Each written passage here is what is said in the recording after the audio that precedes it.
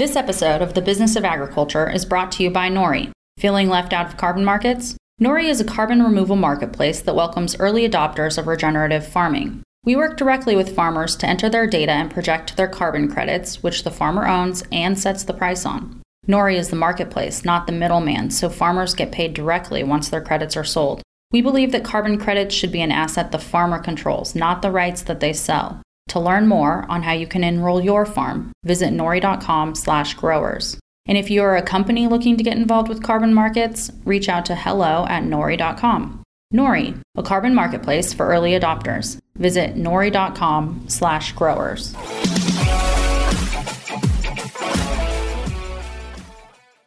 Well, greetings and welcome to another fantastic episode of the Business of Agriculture podcast. Got a great show for you today, talking to Jeff Cooper. He's the president and CEO of the Renewable Fuels Association. Mr. Cooper was on this podcast 2 years ago. You might remember, we're recording this, by the way, right now. It's March 31st of 2022. He was on 2 years ago when I picked up the Wall Street Journal and I read an article that we were going to run out of carbon dioxide because of all the shutdowns and the disruption to the economy when governments forced these lockdowns and change everything under the guise of COVID. Well, all of a sudden, ethanol plants shut down. Ethanol's big byproduct is carbon dioxide. So if you like this discussion, I would encourage you to go back 2 years ago and find the discussion with Mr. Cooper then. So we talked about ethanol. We talked about the old thing, the supply chain changes and all that. So anyway, Mr. Cooper, thanks for being here today. We're going to talk, by the way, dear listener, about the war on ethanol and the strange bedfellows that being anti-ethanol has created. We got environmentalists with Fox News hosts teaming up to be anti-ethanol. That's what we're going to be talking about today. Mr. Cooper, thanks for being here. Well, thanks for having me, Damian. I'm looking forward to the conversation and great to be back.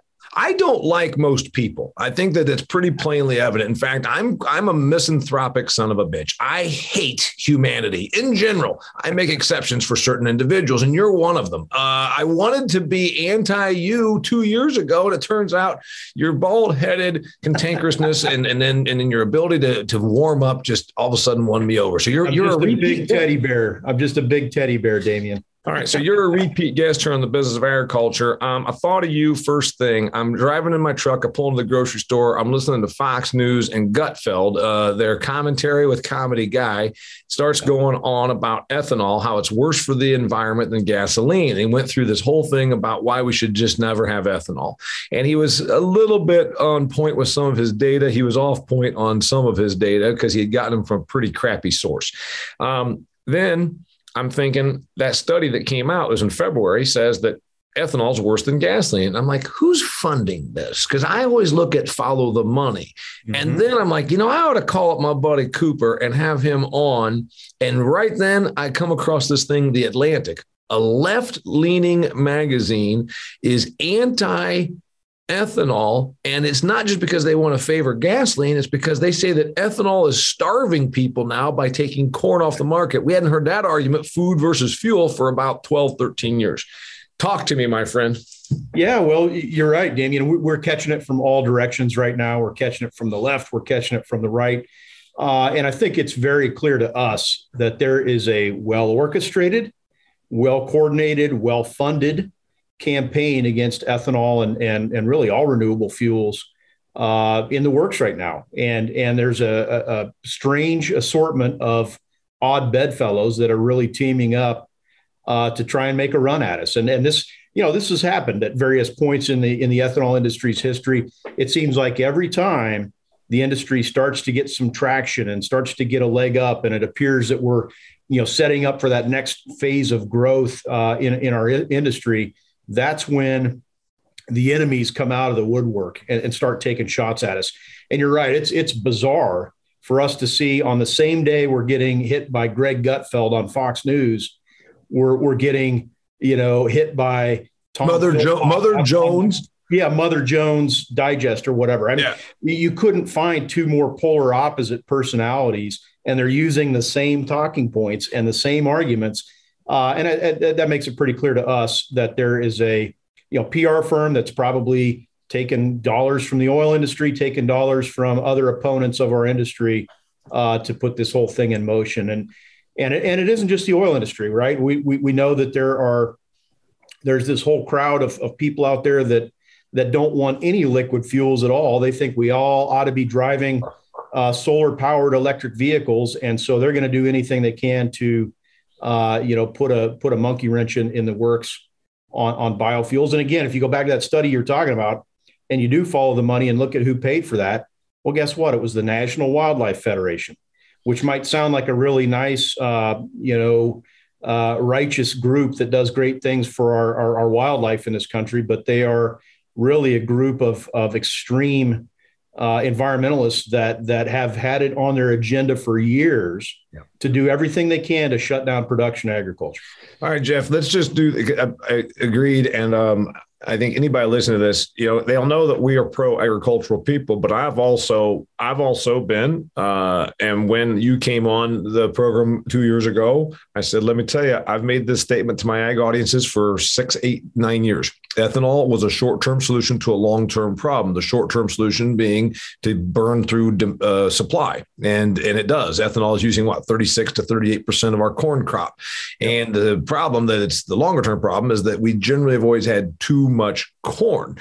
And I always reference the fact that because I'm 52 years old and I love history, I remember the PIC program in the 1980s, payment in kind. We paid corn producers in corn to not produce corn, hence payment in kind. The idea was we would double burn through the supply. And remarkably, that still wasn't enough to bring corn above $1.60 a bushel. And, lo and behold, ethanol comes along really, I'd say late 90s, early 2000s, and it's a godsend. And all of a sudden we got a place to put this corn. But I always said it's a short-term solution because eventually there's going to be forces lining up against ethanol, A, and B, generally, when there's this much, farmers overproduce. So I figured we'd still end up with an oversupply situation. And until a couple of years ago, we kind of have. So we got to admit that I've never been anti-ethanol. I've only pointed out the short-term nature of it because I knew that something was going to happen. Either we would just oversupply and overproduce. We'd go to 110 million acres of corn and all of a sudden still have too much corn. It wouldn't be worth anything. Or there'd be forces that came out against it. When I started seeing these forces coming out against it, it even made me bristle a little bit because who in the hell, when the February study came out, Jeff, would say, wait a minute, ethanol is worse for the environment than fossil fuels? I'm like, first off, I'm not anti-fossil fuel, but producing corn in Indiana and then making it into grain alcohol, pretty damn good for the environment. You've got the carbon capture of a field of corn that can produce 240 bushel corn is grabbing a lot of carbon out of the sky. And then you're keeping it close. It's going 18 miles over to the Louis Dreyfus plant in Manchester, Indiana, or wherever the hell it is by my farm. And I'm like, wait a minute, this don't make sense. Yep. As much as I'm a realist about ethanol, not just a gung-ho zealot, I'm like, wait a minute. Where did this study come from? So tell us about what the study said. And you already pointed out, we already know who funded it, was a group that's anti to what we do. Yeah. And again, if you look at what the study says, because it is completely ridiculous for them to suggest that the overall carbon footprint of corn ethanol is somehow worse than the carbon footprint of gasoline just doesn't make any sense. And so, we have dug into that study and a number of others have as well. And really, the way that they reach that conclusion is to string together a whole bunch of crazy assumptions about what farmers actually do when they make planting decisions in the springtime. And really, their suggestion or their hypothesis is because of growth in ethanol production, farmers have gone out and they have chopped down their woodlots and they have drained their wetlands and they have converted all their CRP. And they've gone into native prairie and plowed up that ground that had this high carbon storage. And when you sum up the carbon emissions related to those so-called land use changes, that's what they say makes corn ethanol's carbon footprint worse than gasoline. But what's remarkable is that the person reading this, then again, that's what the study, and then the study gets quoted, and worse yet, quoting a study that's already got some bad parameters, and then Jeff putting it in, let's say, Mother Jones, which is people that would want to live in teepees and smoke pot all day, and then the readers of the Atlantic, which are more coastal liberal, affluent people, and that's a true story. That's who their readership is. I'm not making any judgments. Right. They've never been on a grain farm. They've never been in Iowa. Right. They call it flyover country, right? And so they might say, well, it turns out, you know what these farmers did? They just went and bulldozed all the forests and planted corn. It's like, well, yeah, in 1840, we bulldozed a forest in my part of the world since I was ever. You know what I mean? It's remarkable. Yeah, and that's the thing. I mean, it's not hard for anybody, whether they're a reader of The Atlantic or a viewer of Greg Gutfeld or anybody else that hears this. It would take them 10 minutes to go onto USDA's website and fact check some of the stuff that they're hearing and look at, has corn acreage really expanded in the U.S.? Yeah, it's expanded somewhat over the past couple decades, partly because of ethanol, partly because of other factors. But how, what has that increase in corn acreage come from? Has it come from, chopping down forest and plowing under native grassland? No, it's come from wheat. It's come from cotton. It's come from crop switching. Yes, there's been a little bit of CRP that has come back into crop production. Don't forget CRP was cropland at one time before it was CRP. So, it's really easy to pick apart this stuff, but you're right. Oftentimes the damage has been done because somebody heard the talking point one time from Greg Gutfeld, and you can't get their attention to go see if it's true or not. Right. So, see, and I always point this out, that facts, certainly science doesn't matter to a scientifically illiterate populace, but also facts can even be a struggle. Now, I usually try to present facts with anecdotes and reality. And here's one that I always can tell people: the reality. The state of Indiana, my home state, one of the I states, one of the big 5 producers of corn. Also, we have ethanol plants in Indiana. We have more forested acres today than we did 100 years ago. Absolutely. And be like, no, that can't be right. I heard that they're bulldozing. I'm like, bullshit. I've put in acres of tree plantings as the Conservation Reserve Program. The Conservation Reserve Program went into effect 1986, right? 85, 6. So it's been in effect now for over 30 years. And we have this situation where we've paid incentivized forest plantings. There are more forested acres in Indiana than there were 100 years ago. The average person does not know that. Did corn acres grow, as you pointed out? Yes, not because we bulldozed out rainforests in the United States. That may have happened in Brazil 30 years ago. Doesn't happen here. Right.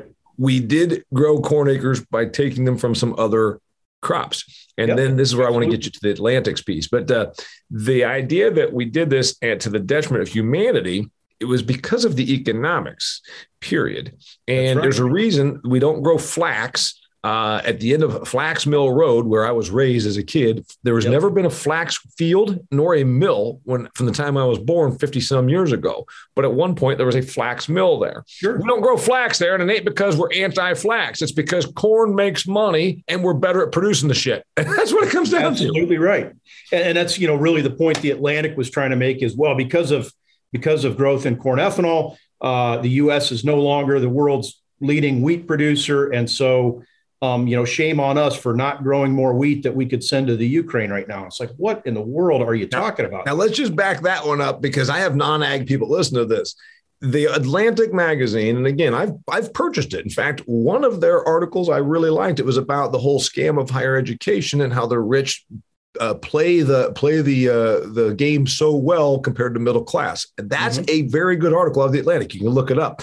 And I've disagreed with many things that they've come up with, but I really like that piece. When they are saying the assertion that because of corn ethanol in the United States, the poor are starving and around the world because we should be growing more wheat. Wheat acreage began declining before ethanol became a thing. Am I right? Absolutely. Wheat acreage in the United States, because yes, wheat acres peaked in the early 1980s in the U.S. And had already fallen precipitously before anybody was even thinking about ethanol. Right. Yep. Yeah. So, and it was because, again, before ethanol, we stopped planting as much wheat, and we've done less wheat seedings for a long, long time. I think it was 3 years ago was the historic low for United States. And contrary to what a liberal arts major that pins articles for the Atlantic might say, it's not because we wanted to starve everybody. It was truly a matter of economics. There's another thing about highest and best use. If you've ever sold a piece of commercial real estate, if you would look at it, and an intelligent person would say, highest and best use. Should this corner be at the busiest intersection? Should it be a commercial lot, or should it be out here to raise sheep? Well, of course, you'd say highest and best use. Let's sell that corner to build a shopping center, whatever. We have to do the same thing in agriculture. Absolutely. My fields in Indiana could be in wheat, but we can grow wheat in places that are pretty crappy. And so highest and best use, we switched over because highest and best use was because we were better at producing corn. We're the best in the world versus wheat. There are developing countries with poorer soils that don't have adequate rainfall that can produce some wheat. Right. And that seemed to be lost in this article in the Atlantic. Yeah, it does. I mean, you look at the Black Sea region, right, where all this turmoil is happening today, and they recognized in the 1990s and early part of the 2000s that they have a comparative advantage. Kind of post-Soviet Russia realized that, hey, we can grow a lot of wheat over here. We can do it cheaper than they can in the U.S. We're closer to the major export markets for wheat, whether it's Egypt or Turkey or China. Markets have a way of changing and adjusting, and economics is a funny thing, right? And it's, to try and explain some of these things with a simple soundbite that blames ethanol is just missing the forest for the trees. I felt bad, to be honest with you, because as much as you thought I was being given tough love to ethanol for all of my years on the speaking circuit, here I was now feeling like I needed to give you a hug. I came to you, want to give you a hug. Before we get back to the hugs and the interesting commentary about strange bedfellows, I want to remind our listeners, first off, remember, this is not just an audio, it's also a video. We put all of these, we post them on my YouTube channel. Go to Damian Mason channel. Just go to YouTube, type in Damian Mason channel. Please hit subscribe. It'll help me get more viewers, and we need people to see this kind of information. Also, share this with your non-ag friends. We do a lot of preaching to the choir in ag, and one of my proudest things is that I get some reach outside of ag. When I'm on Cheddar News or on Newsmax TV, I have a lot of non-ag people that keep up with it. The more you share this around with your non-ag people, the better, because they need to hear the truth and the reality of agriculture and the economics of it. Also, I want to remind you to check out the great work I'm doing over at Extreme Ag. Go to extremeag.farm. There's no E on the front of it, just extremeag.farm, a consortium of 5 forward-thinking, successful farming operations, setting yields and doing trials on their farms, business practices, new products, all kinds of stuff. I'm helping them create the content. You can check out the videos. It's free. Just go to extremeag.farm. All right, strange bedfellows. The study comes out funded by National Wildlife Federation, you said? That's right. And here's what's interesting. They're anti-ethanol, but one of the big World Wildlife Fund, and this is a few years ago, most people would be shocked. Again, what happens is, these groups that are kind of environmental get taken over by environmentalists, right? I mean, you're a wildlife guy. I'm a wildlife guy. I love wildlife. I own woods. I go hiking in the mountain preserve and look at birds. But I don't give money to the National Wildlife Federation because they get overtaken by extremists. So those extremists somehow decided they were anti-ethanol. I don't think it was just them. I think there's follow the money. What the hell happened? That's right. I do think if you're able to step back and really connect the dots, what you're saying is exactly correct. There are connections behind the scenes that a casual member of the National Wildlife Federation, somebody who loves watching deer and is a bird watcher, they may not know what sort of political activity the organization they are funding is really up to. And we are convinced that there is an unholy alliance of some of these, quasi-environmental groups with some of the oil companies and the oil industry, and they are hell bent on snuffing out or trying to snuff out any competition for petroleum, and we've seen it over the decades. And you might wonder why in the world would a purported wildlife group have any interest in partnering up with the oil industry. And we think there's a number of reasons that they would. And one of those I mentioned earlier, they think, hey, if we can work with keep your friends close and your enemies closer, if we can work with one of our enemies to snuff out one of our other enemies, that's great. And then we'll move on and take on these guys later. And we think there's some of that is what's happening. And like I said, a lot of these environmental groups claim to be big supporters of electric vehicles.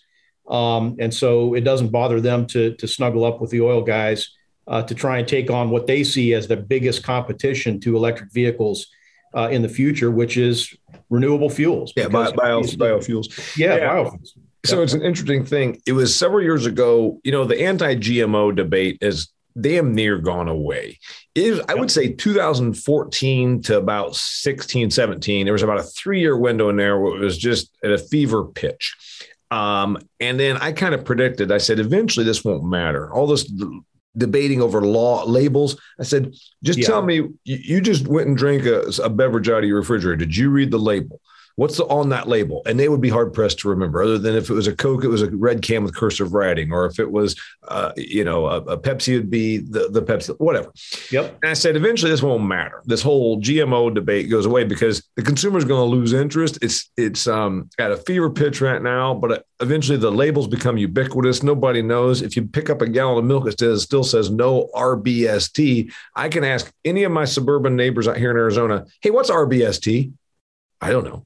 Do you know there's none of it in your milk? Maybe. I guess maybe I remember seeing that on a label. It's recombinant bovine somatotropin, which is a hormone, and I can go through the whole thing. So I'm a dairy farm guy. Yep. The point is GMOs, and I'm getting off on this because, Mr. Cooper, there was this crazy thing where the World Wildlife Fund had to take a position and said, we are for modern agriculture. We support genetic engineered food crops.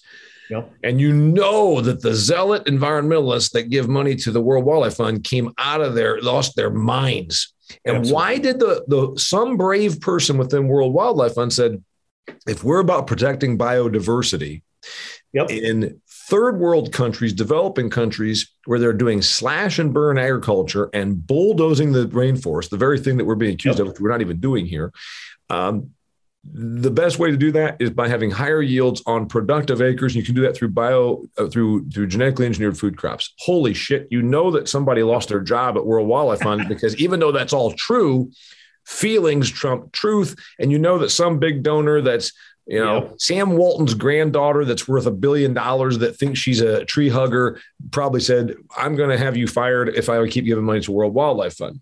So it's not only the strange bedfellows, it's that some of these groups are terrified to take a stand for facts because the donations dry up. Well, absolutely. I mean, their reason for being is to have something to fight against, right? And if there's nothing to fight against, then their donations dry up and people lose interest. And they got to keep the fight going. And the problem is they can't even necessarily, Jeff, embrace facts because once they do, again, the billionaire daughter of Sam Walton that's sitting on Walmart trust fund money says, well, I'm going to give you $10 million every year, but not unless you oppose ethanol or GMOs or whatever. And they say, shit, I guess we got to keep the money train coming in. Otherwise we all go get real jobs. And we don't want to do that here at the National Wildlife Federation. Right. No, that is how it feels. It feels like some of these same myths and misinformation stuff that we have, debunked time and time again, 10 years ago, 20 years ago, it gets recycled periodically by these same groups, because again, they got to keep their donors excited about this problem that they are trying to solve, and this crusade that they're on. So basically what you're saying is being opposed to ethanol is kind of like bell bottoms. It ain't pretty, but every 20 years they're going to come back with it, right? Every 20 years bell bottoms come back. Every 20 years being opposed to ethanol comes back into being stylish. And every time it comes back, fewer and fewer people embrace it, and it looks worse every time. And I think that's what's happening. You talked about nobody's really talking about GMOs anymore. You get to a point where it doesn't matter. We're getting close to that with some of this ethanol stuff. We still hear the attacks, but I think people have seen, people are more skeptical of some of the nonsense they're hearing from some of these environmental groups today and what they're hearing from the oil companies. And I think they understand the motivations behind some of these claims at this point.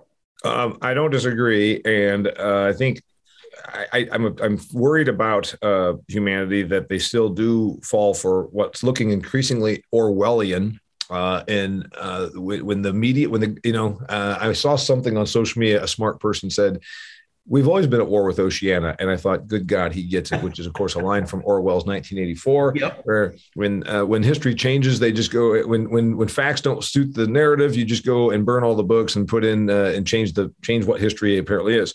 We're doing that increasingly. A question for farmers and agricultural landowners. Have you ever lost yield to unexpected pest or disease?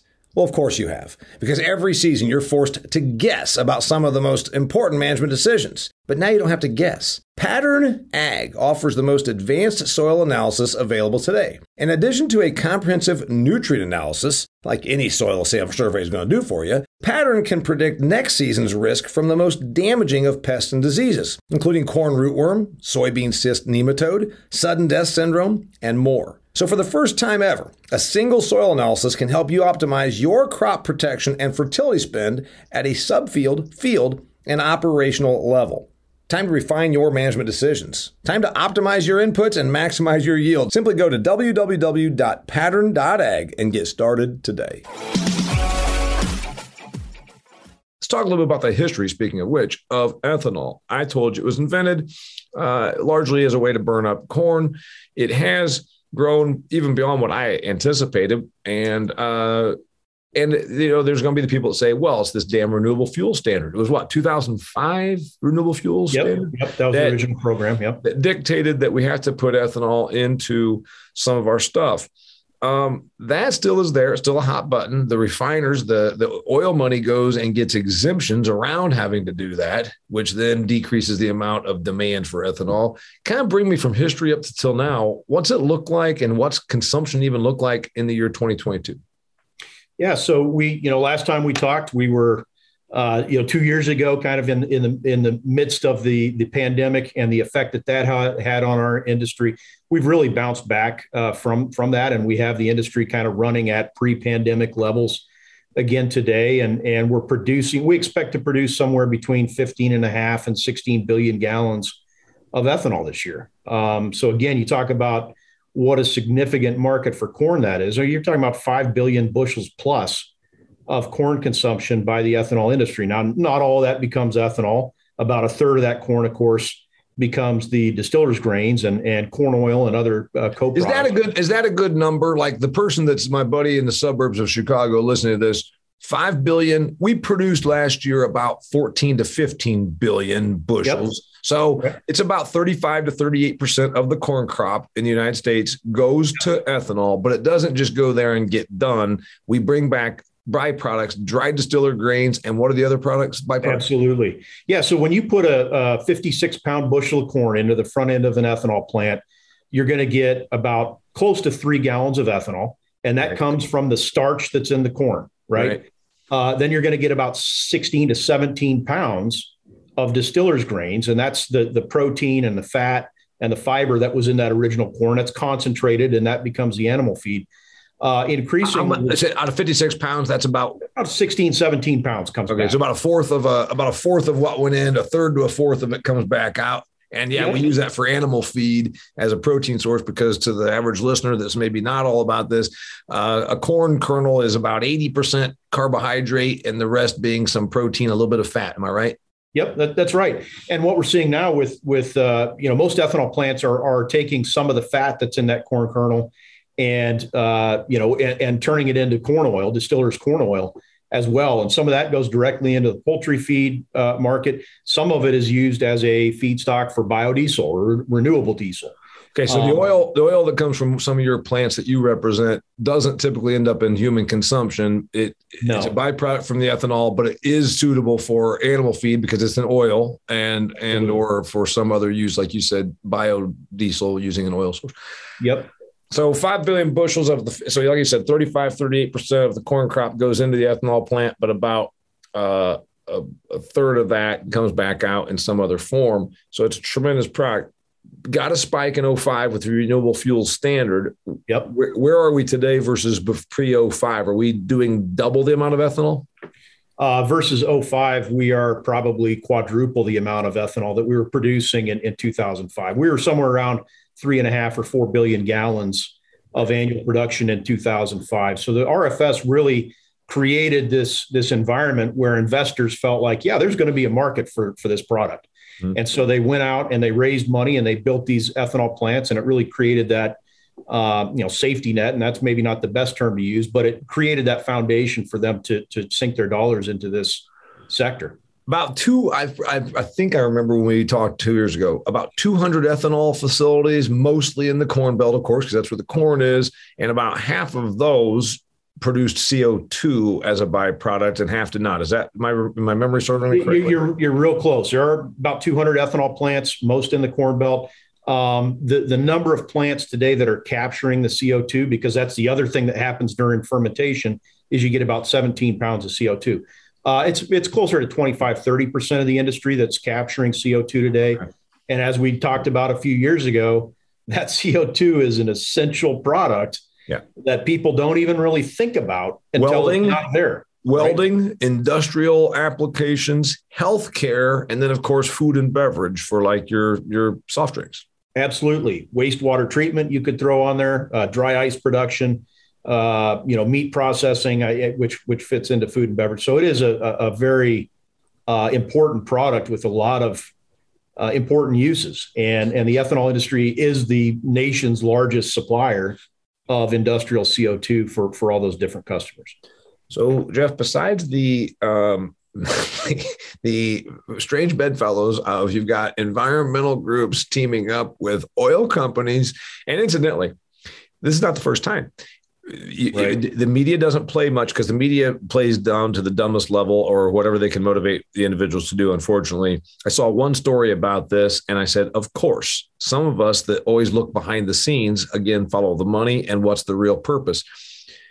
Putin funded environmental groups in Europe to oppose energy production in Europe under environmental grounds. Why would you do that if you're Russia? Oh, go ahead and fill in the listener in case they're wondering, is that true? And why would such a thing happen? And you know the reason. Well, we certainly have seen those articles and the analysis that suggests, yes, Russia was pouring money into efforts to oppose domestic energy production within the European Union. Why? So the European countries would be dependent on Russia for oil and gas. And we're seeing the result of that right now when about 30 to 40% of the fossil fuel energy that Europe uses comes from Russia. And now you've got sanctions and you got high prices and everything else going on. I mean, it is putting a major squeeze on their economy. And so, we think that's a really good reminder of why we need to be doing more here domestically to insulate ourselves from that same sort of situation, whether it's producing more domestic biofuels like ethanol, or guess what? We're not opposed to increasing production of fossil fuels domestically if it's done in a responsible way. We all need to work together to truly enhance our energy security in this country. And unfortunately, we're not there yet, right? Sure. When a madman half a world away can invade Ukraine and it jacks up our pump prices here by $1 a gallon, we still have a problem. More than $1, but yes. Incidentally, when I'm accused of anti-modern ag people that I'm a mouthpiece for Monsanto, used to say that shit to me all the time, or that I'm just a spokesperson for big ag, the real easy counterpoint is, well, who's responsible for the messaging that you seem to be fighting for? And They don't understand that there are many readers of The Atlantic that believe themselves to be well-educated, intelligent, and they are, and well-off, and they are. That's who their readership is, that believe themselves to not be influenced by outside sources. And if you told them, do you realize Russia got environmentalists to run around carrying signs and protesting to do away with domestic energy production under the guise of it's better for the environment because it benefited Russian fossil fuel production. So, hey, dumbass, be careful about what protest sign you think you're carrying, because you might just be nothing more than a useful idiot and a pawn for a greater cause. And if you told the National Wild Federation membership that, they would bristle. But it's like, you might just be being a cog in the wheel right now, a bigger PR agenda by fossil fuel. That's right. And these folks that we're dealing with have incredibly effective PR machines and firms at work that go to the Atlantic and they go to Fox News and they go to these other major media outlets and they pitch the producers or pitch the editors on these stories, right? Yeah. And it's basically free advertising. It's they call it earned media, but it's these major media outlets, doing the bidding of these parties that are trying to do harm to us. So we absolutely see that, and it's a hard thing to fight against. Very sophisticated. Yeah, it is. So I just put on social media a couple of hours ago when I was reading that the Biden administration is asking for essentially wartime powers legislation to amp up and ramp up mining, fast track lithium, cadmium, nickel, and what's the other one? It begins with the B. It's another heavy metal that's a nasty shit that you'd be terrified if it was somehow laying in your living room, but you think it's great because it's going to go into electric car batteries. So the alleged environmentalism of electric cars, what do electric cars run off of? Well, again, the average idiot thinks they just plug it into the wall and the electricity just magically comes out of a socket. But the reality is you've got to have electric source, and you've got this ton battery encased in plastic, which may or may not be recyclable or even recycled if it were recyclable. And we're throwing boron or like I said, cadmium, nickel, lithium, name the chemicals that are in this thing. And we're going to amp up mining of that. And somehow where's the National Wildlife Federation saying, wait a minute, you're going to go out and start strip mining in some of the most environmentally sensitive areas of the North American continent. But that's all for the good of the environment. And somehow nobody's connecting these dots, Jeff. No, it is absurd. And you're absolutely right. People think, and part of the reason they think it is because groups like the National Wildlife Federation say it. They think that, these are zero emissions vehicles. There's no tailpipe on these electric cars. So there's zero emissions. Well, the vehicle technically is, but everything up until that point is terrible for the environment. Where is the electricity coming from that is charging the battery that is running your car? Right now in the United States, 60% of it is coming from, guess what? Fossil fuels, coal, natural gas. Well, and I said strip mining, look at the cornfields there in my neighborhood in Indiana, and then tell me that we've been doing that for a couple hundred years. And no, we didn't just bulldoze the woods to make that happen. And that versus now we're going to go to an area that is environmentally sensitive because it's where we do mining for things like cadmium is usually a pretty delicate ecosystem. And we're going to go in there and just start strip mining. The same people that want you to not have coal mines in West Virginia are cheering on cadmium mines in Nevada. And not only that, we don't here in the United States really have all that much of those rare minerals that you need for batteries. Guess who controls the overwhelming majority of the world's resources when it comes to rare earth minerals? Of course, it's China. So imagine, and now here's a big kicky here, and I would love my ag people to just the next time you're having drinks with non-ag people, do me this favor. Say, hey, you probably heard that ethanol is really bad for the environment. Yeah, I did hear that. Say, so guess what? What if China is controlling that messaging? And then use the Russia example, funding environmental groups in Europe to protest against domestic energy production, which they did. Domestic energy production shuts down, and Russia literally has Europe over the barrel of oil. And what if China is secretly then funding the propaganda machine against ethanol because it's good for electric vehicles, which of course is good for demand of precious minerals and heavy metals, which they don't really mining over there because they don't care if it runs in, if lithium runs into the Yangtze River and kills people. They got people to burn, right? And guess where we import a lot of the parts that go into our electric vehicles from? Those are made in China. Yeah. So that's how these PR battles are fought. And you're right. I mean, if you look behind the curtain and connect the dots, it's not always that difficult to see who's really pushing some of this stuff. Follow the money. I've pointed out when Bill Gates and Bezos and Musk own lithium mines in third world countries in South America, where they're not doing any environmental compliance. You tell me that this is about saving the world and the environment? No, it's about oligarchs profiteering. And I think they're also controlling the messaging. So your thoughts on how ethanol wins? Do we, or are we just truly going to be shut out? Because how do we fight China and Russia and the oligarchs like Gates that are controlling the messaging against ethanol? Well, I'm going to go back to your analogy on milk, right? And the GMO discussion that we had a few minutes ago. Consumers care about one thing primarily, and that is their pocketbook. And right now, you've got ethanol priced $1 a gallon below gasoline. Mm-hmm. And there is, the administration is out there turning over every rock they can, looking for ways to bring down gas prices. Well, using more ethanol would be the easiest way to do that. And by the way, it would also be the most environmentally responsible way to do that.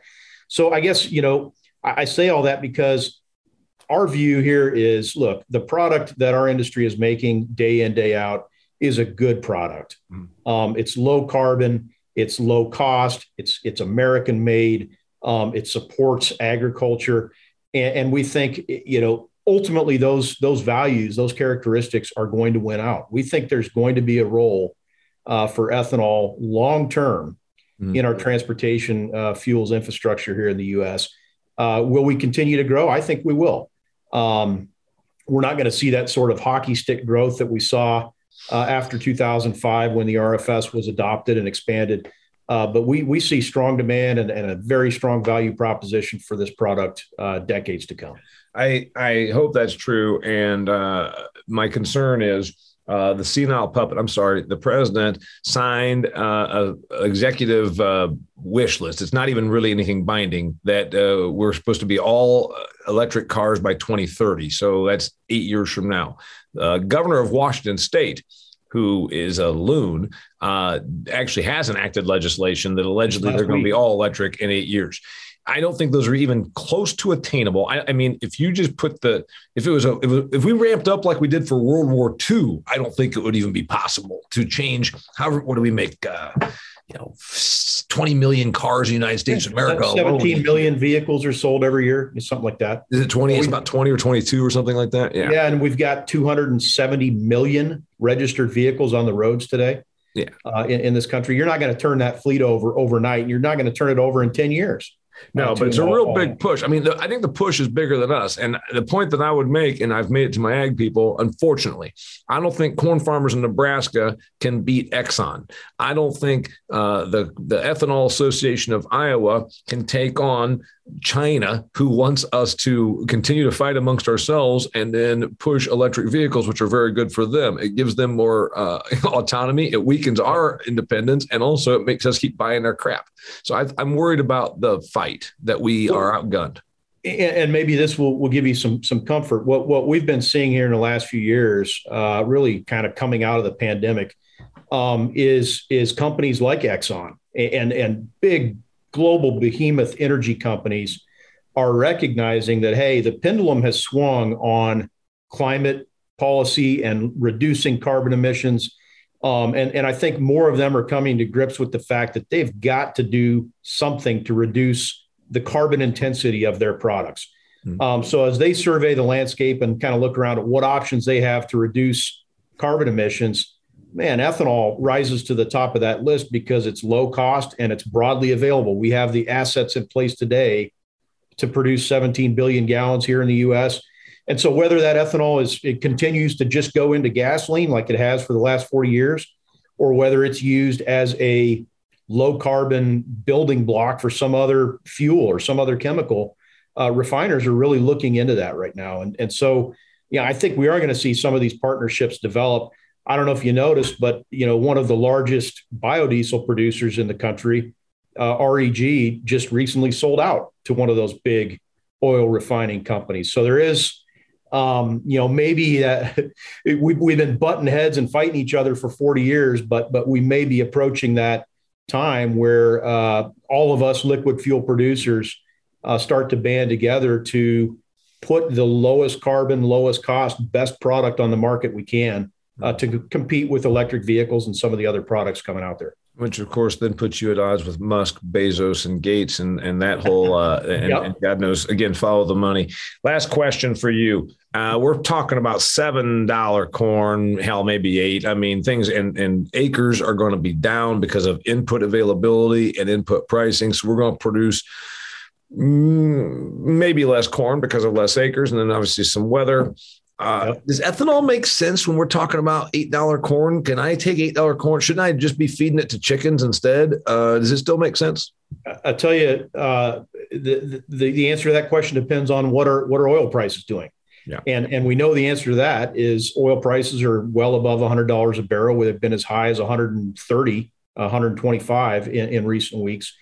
And guess what? $7 corn, $8 corn can work, and ethanol producers can still make a decent margin when oil prices are that high, because we can still make ethanol, sell it for $2.50 a gallon. That's far less than what you're going to pay for gasoline. And so the blending economics are still attractive. And it all pencils out. Now, if oil prices come crashing down and we've got $7 corn or $8 corn, that's a much different situation. Yeah. So if we're talking $100 crude and $7 to $8 corn, it makes sense. If we're talking $68 barrel crude and still we're at $7 corn, the economics don't favor it. So then they operate at a loss, or they cut back on production. That's right. Or try and charge more for the byproducts. Yep, that's right. And we've, that's just when you're in a, commodity, we're dependent on volatile commodities on the front end of the process and volatile commodity markets on the back end. So we've been through this before. We've been through droughts. We've been through, any number of black swan events that have affected our markets, and we always pull through. So this is just another one. But yeah, we're certainly keeping a watchful eye on what these markets are doing every day. And happen to notice that just today, as Biden announced that he's going to open the Strategic Petroleum Reserve, I mean, that sort of torpedoed oil prices today. So yeah, it's another propaganda. The Strategic Oil Reserve is like 8 hours worth of our demand. I mean, it's like one day's worth of supply. Okay, big deal. But anyway, it's like the fat person that goes through the buffet and puts 14,000 calories of food on their plate and then says Diet Coke. I mean, it's inconsequential to the real problem. His name's Jeff Cooper. He's the president and CEO of Renewable Fuels Association. He's the most fun person you'll ever talk about ethanol with. I'm convinced of it. That's why I've had him on here now twice. Again, go back and find the old episode. It's about the ethanol and the carryover effect of ethanol production was down. So what else did it do to the marketplace? We talked about things like CO2 back then. This time we're talking about electric vehicles, strange bedfellows, National Wildlife Federation, and Greg Gutfeld teaming up with the Atlantic and Mother Jones, which is a loon magazine, if you didn't know that. Mr. Cooper, if they want to learn more about what you do, where do they find you?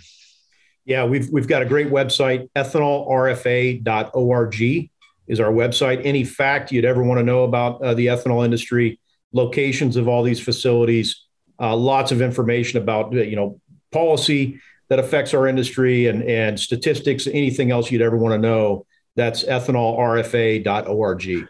Which means now that they can go in there and find where all the facilities are. So all the people that I just called loons that read Mother Jones are going to be able to go and protest there. And I'd say all the readers of the Atlantic that I've said are east or coastal elites that lean left, that make a lot of money and believe themselves to be more intelligent than the rest of us that call us flower country. They have to find them on a map and say, wait a minute, do you know there's a place called Indiana? We're going to go there and protest. I know that we have a few members that would be happy to take them on a tour of their facility. So if they show up in their skinny jeans driving a Prius, you're still going to give them the tour. Anyway, his name's Jeff Cooper. He's a good dude, and I don't say that about very many people. But anyway, please share this with your non-ag folks, because this is a hot topic you're going to hear more of. And I think the bigger moral of the story is here: who's controlling the messaging that you are hearing, and always follow the money. Thanks for being here, my friend. Thank you, Damien. It's been fun. Until next time, it's the Business of Agriculture. This episode of The Business of Agriculture was brought to you by Nori. If you're feeling left out of carbon markets, Nori is a carbon removal marketplace that welcomes early adopters of regenerative farming. We work directly with farmers to enter their data and project their carbon credits, which the farmer owns and sets the price on. Nori is the marketplace, not the middleman, so farmers get paid directly once their credits are sold. We believe that carbon credits should be an asset the farmer controls, not the rights that they sell. To learn more on how you can enroll your farm, visit nori.com/growers. And if you are a company looking to get involved with carbon markets, reach out to hello@nori.com. Nori, a carbon marketplace for early adopters. Visit nori.com/growers.